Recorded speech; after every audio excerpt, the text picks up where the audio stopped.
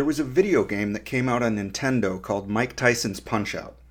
As you may know or been able to guess, it was a boxing game. In each match, you're faced with a different opponent, which in practice amounted to learning your adversary's pattern and hitting the right buttons at the right time. Mechanically, Punch-Out! Was simplistic, but still a lot of fun. It didn't feel like a boxing match. You didn't even move your fighter around the ring. Each opponent followed a simple rhythm, and believe it or not, the game was still very hard to beat. The opponents became sequentially faster and had trickier patterns of attack. So the game started off quite easy and became progressively much more difficult. Why have I taken you down this little memory lane? Well, I'm glad you've asked. I've been thinking about conscious behavior and what it gets for an organism in terms of trade-off compared to algorithmic non-conscious behavior. At first, it seems obvious that in a universe that evidently allows conscious processes, this innovation should be favored by natural selection. The reason comes from evaluating the case of winning boxing matches on Mike Tyson's Punch-Out! The player at home is obviously a conscious being, capable of adapting and strategizing. The player is trying to win. He has a clear goal and the motivation to achieve it. The adversary is a basic zombie program. It does not change its behavior to try to figure out the player at all. It simply does what it does according to the plan of its designers. Modern video games have much more convincing enemies, but they're still zombies acting in accordance with algorithms. It's just that the algorithms are a bit more sophisticated. Assuming that natural selection acts on a variety of different mechanisms of controlling behavior, it might be expected that consciousness would be a useful feature.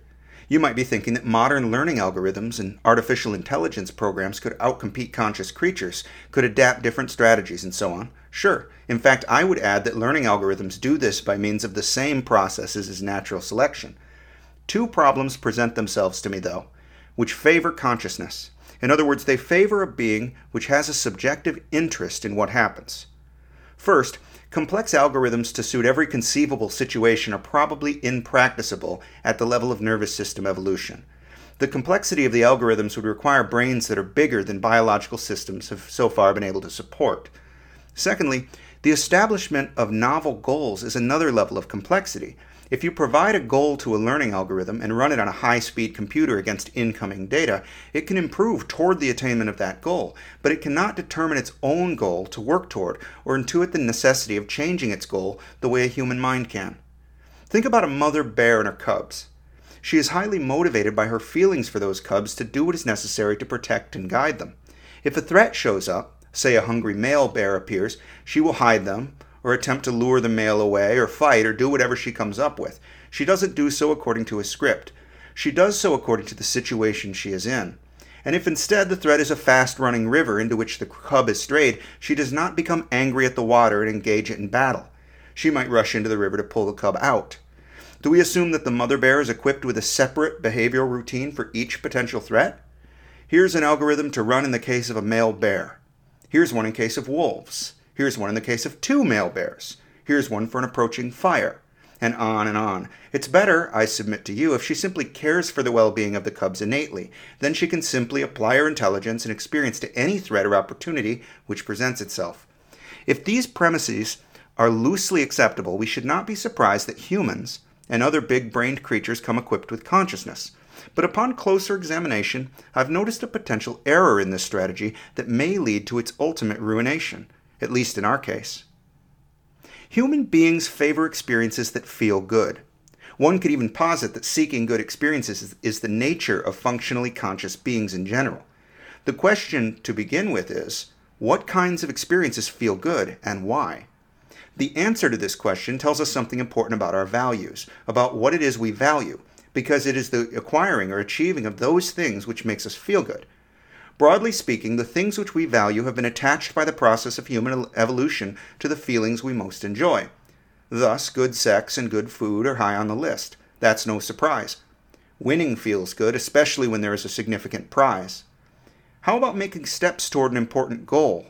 The feeling of pride in our accomplishments, the respect and admiration of others, the affirmation of important relationships. Clearly, hedonistic pleasure is only a small part of the picture of the good life.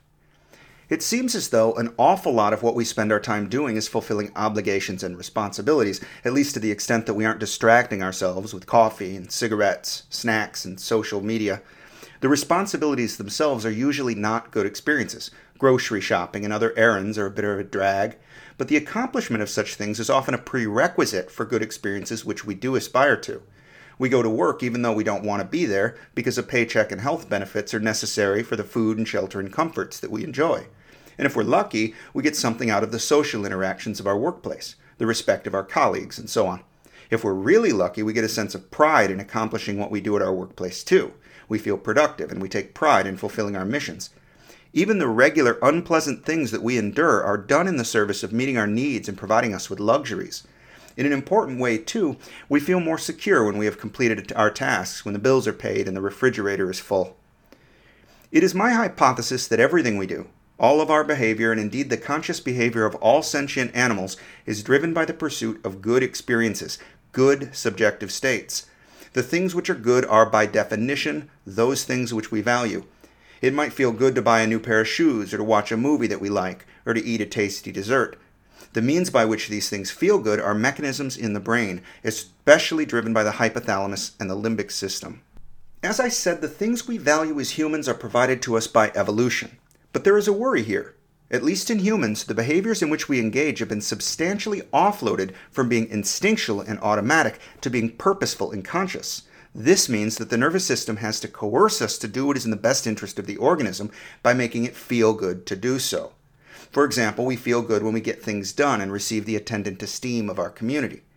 What if we, in the modern context, could simply hack this incentive structure and bypass the best interest of the organism? What if we could just take a pill or an injection and get the good feelings without putting in the work, without accomplishing anything for the benefit of the organism or its community? Would we do so? All things being equal, it would be the obvious choice for many of us to do so. The reason so many of us don't anesthetize ourselves with opiates and barbiturates, grossly overindulge in booze and rich food, must be that all things are not equal. There is some trade-off that we are not prepared to pay. We have something to gain in terms of positive experiences that is better achieved through the traditional means. Let me consider an example. What is the function of human sexual behavior? It seems to me that there are two important functions: reproduction and social bonding. These are objectively valuable in evolutionary terms. The pair bonding which occurs between mates is ideal for the raising of shared children. Accordingly, the brain produces some of its most pleasurable and fulfilling experiences in the sexual context. Oxytocin, vasopressin, and endogenous opioids are important mediators of these experiences, whereas pornography and hookup culture serve as hacks, in part, for these experiences, and are unsurprisingly utilized at a very high rate in modern society. They do not equate to the positive and sustained feelings attendant upon falling in love, for example. For this reason, these substitutes are incomplete. This is a good thing, because if the substitutes for human sexual flourishing were just as good as the genuine article, we would be in great peril as a species. Should we be relieved then? Well, in principle, there is nothing preventing the development of a pharmacological or brain-stimulating innovation which is completely equivalent to the subjective quality of the best which human sexuality can obtain. This might even be good news in existential terms for conscious entities such as ourselves, but it will be decidedly bad news for the continuation of Homo sapiens. The fertility rate in the United States is now 1.7. That means that women have on average 1.7 children. This is the average, and of course there are differences in different communities, notably in religious communities where the rate is much higher. In order to maintain the population, it is apparently necessary for the fertility rate to be above 2.1, so we are now facing a decline in future population. This will have economic and social consequences, which I'm not in a position to address here. My point in bringing up the fertility rate at all is just to note that we are capable of innovating means of getting the experiences we want without doing the bidding of our evolved value systems. There is another interesting thing here. What is it about religious communities embedded within the larger society which makes the valuation different? The culture in which we live provides incentives and disincentives which alter our behavior. Recall that I mentioned the good feeling of being respected and held in high esteem by one's community. This sense of self-worth is mediated at least in large part by serotonin. If a community places a high social value on marriage and childbearing, then members of that community will be incentivized to get married and have lots of children for the same reason that you or I might value a major personal or career achievement. We want to feel good. We want to have and sustain good experiences. How about another example? What in the world makes us excited? We are notably excited by opportunities.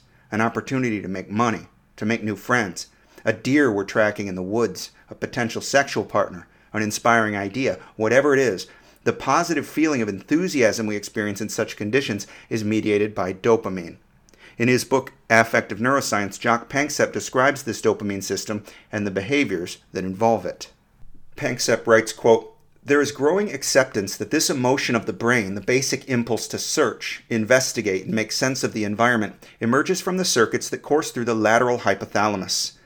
The anatomy of brain dopamine circuits corresponds to the general trajectory of this psychobehavioral system, and brain dopamine itself is an essential ingredient in allowing the circuitry to operate efficiently, although many other brain chemistries are involved in the overall construction of the seeking response. Investigators have generated diverse names for this system. Originally, I called it the foraging expectancy system, while Jeffrey Gray called it the behavioral activation system. More recently, Richard Depew chose to call it the behavioral facilitation system, and most investigators now working in the field are beginning to agree that it is a general incentive or appetitive motivational system that mediates wanting as opposed to liking. Competition among terminologies can promote confusion, especially for students just being exposed to the relevant information, so I hesitate to contribute more variability to that trend. However, since there are problems with all of these terminologies, seeking seems to be a more suitable term for psychology because it implies a distinct psychological dimension as opposed to a mere behavioral process. This harmonious operating neuroemotional system drives and energizes many mental complexities that humans experience as persistent feelings of interest, curiosity, sensation seeking, and in the presence of a sufficiently complex cortex, the search for higher meaning." Unquote.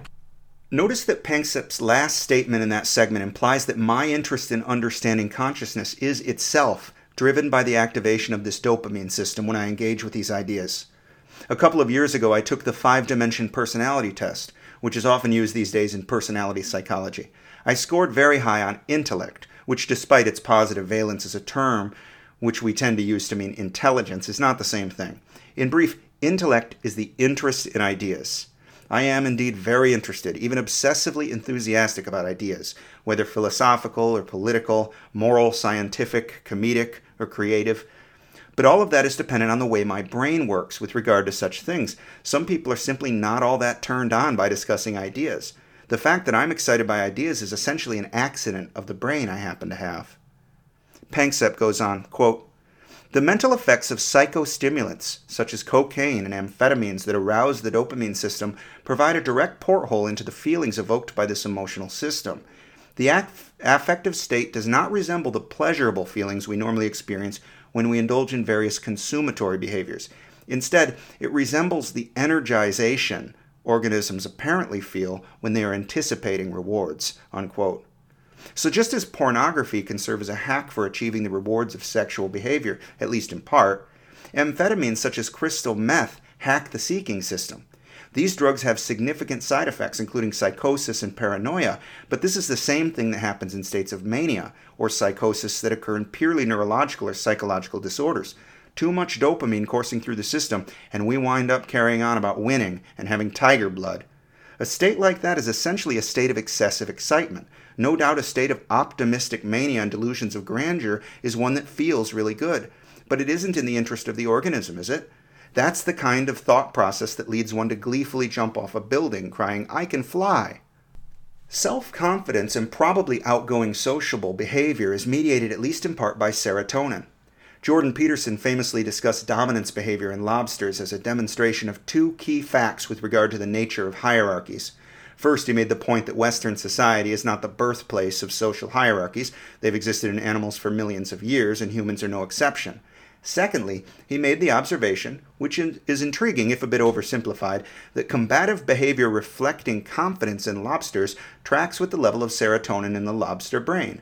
Thus, there is a parallel between the neural correlates of dominance behavior in humans and other animals, even as distantly related as crustaceans. In 12 Rules for Life, Peterson wrote, quote, "The part of our brain that keeps track of our position in the dominance hierarchy is therefore exceptionally ancient and fundamental. It is a master control system, modulating our perceptions, values, emotions, thoughts, and actions. It powerfully affects every aspect of our being, conscious and unconscious alike. This is why, when we are defeated, we act very much like lobsters who have lost a fight. Our posture droops, we face the ground, we feel threatened, hurt, anxious, and weak. If things do not improve, we become chronically depressed. Under such conditions, we can't easily put up the kind of fight that life demands, and we become easy targets for harder-shelled bullies. And it is not only the behavioral and experiential similarities that are striking, much of the basic neurochemistry is the same. Consider serotonin, the chemical that governs posture and escape in the lobster. Low-ranking lobsters produce comparatively low levels of serotonin. This is also true of low-ranking human beings. Low serotonin means decreased confidence.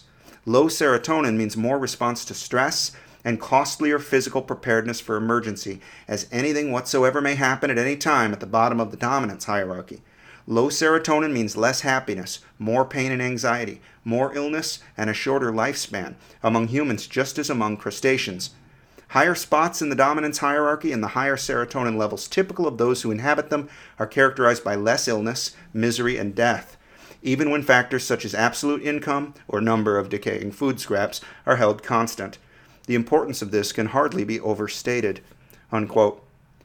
The examples I've discussed of how specific brain systems and neurochemicals serve to make us feel good in a variety of ways demonstrate the mechanisms by which these feelings can be hacked. Presently, there are millions of Americans addicted to opiate drugs, including heroin and fentanyl. Experiences of great excitement can be acquired with methamphetamines and cocaine. Antidepressant drugs raise the levels of serotonin in the synapse, serving to rescue the despondent and chronically depressed from feeling immiserated, whether that mental state is appropriate to the conditions of their life or not. It might be that the misery we are feeling is a warning that we need to make a change, that something we are doing is hurting us. It could be counterproductive to take a pill and keep on doing what we've been doing. Perhaps it would be better to set new goals, to change direction. Maybe we really are on the wrong path. Obviously, there are clinical applications for drugs that affect pain, anxiety, and depression, but their potential for abuse is equally obvious. In the not-too-distant future, psychological drugs as we know them might seem archaic, as gene-based therapies and device-based stimulation take their place. What will prevent us from engineering a solution to the problems of conscious being that completely fail to serve the purposes for which those problems evolved? In exchange for an end to pain and social anxiety, and shame and the pang of failure, will we not also put an end to the motivation to do anything productive at all? This is a classic instance of Chesterton's fence. G.K. Chesterton's idea was that if we come upon a fence which is standing in our way, we should not remove it until we know the reason it was put there in the first place. If we are experiencing pain or hardship, that experience might be like a fence put up by evolution. A cure for the pain might be a prescription for disaster. In all likelihood, the pain or anxiety or sorrow is indicating something real, a real problem in the conditions of one's life, perhaps the difference between living and dying. Homo sapiens is a highly social species. We do not do well in social isolation. We need to be connected, to be a part of a family or a close community. Consider the following from Jaak Panksepp. He wrote, quote, "The first neurochemical that was found to exert a powerful inhibitory effect on separation distress was the brain opioid system. This provided a powerful new way to understand social attachments. There are strong similarities between the dynamics of opiate addiction and social dependence, and it is now clear that positive social interactions derive part of their pleasure from the release of opioids in the brain. For instance, the opioid systems of young animals are quite active in the midst of rough and tumble play, and when older animals share friendly time grooming each other, their brain opioid systems are activated. Finally, sexual gratification is due at least in part to opioid release within the brain. From all this, it is tempting to hypothesize that one reason certain people become addicted to external opiates is because they are able to artificially induce feelings of gratification similar to those normally achieved by the socially induced release of endogenous opioids, such as endorphins and enkephalins. In doing this, individuals are able to pharmacologically induce the positive feeling of connectedness that others derive from social interactions. Is it any wonder that these people even become intensely attached to the paraphernalia associated with their drug experiences, or that addicts tend to become socially isolated, except when they are approaching withdrawal and seeking more drugs? Indeed, opiate addiction in humans is most common in environments where social isolation and alienation are endemic. Investigators have been able to increase opiate consumption in experimental animals simply by separating them from companionship." Unquote. Witness two opposing trends in our society. On one hand, people are becoming more isolated and addicted. Depression, suicide, and overdose are killing greater and greater numbers of young people who would seem to you and me to have had every opportunity to do something meaningful with their lives. On the other hand, our society is becoming more and more polarized and tribal. What draws a person into the Crips, or the cartel, or the Aryan Brotherhood? What draws a person into Islamic Jihad, or Antifa, or QAnon, or the cult of extreme left-wing ideology? At first blush, these two phenomena of drug addiction and intense tribalism seem utterly unrelated. Are they? In both cases, the problem is the same and the solution is the same. It is our nature to seek comfort and community and purpose. These pursuits are mediated by neurochemicals, such as opioids, dopamine, and oxytocin. Apparently, there are two sure ways to get these molecules. On the one hand, we can get them in the form of tablets and injections. On the other hand, we can get them by joining a clan with a mission. The dopamine comes with the shared purpose, and the opioids come with the tribal sense of connectedness. If we are to rescue our society from these terrible pitfalls, we will have to offer young people a compelling alternative, a path to community and purpose that transcends these pathways to destruction. There's no way around it, only through. It is only by means of the brain's evolved systems that human beings can flourish. We need mentors and leaders to step up and accept this challenge, to show the way to obtaining what we all want together. We have to fight back against the systems we've inherited in terms of neurophysiology.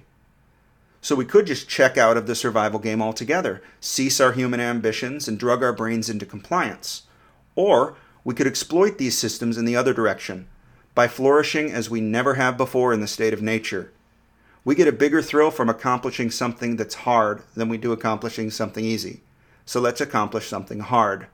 We need resistance and hardship to hone our skills and resources upon. In order to be the best that we can be, in order to discover true fulfillment and meaning, we cannot be handed the solution in the form of a pill. Often the solution is not the solution. The process of discovering the solution is the solution. The human project depends on solving this conundrum, the hazard of conscious being. Like Andy Dufresne said, get busy living or get busy dying. Damn right.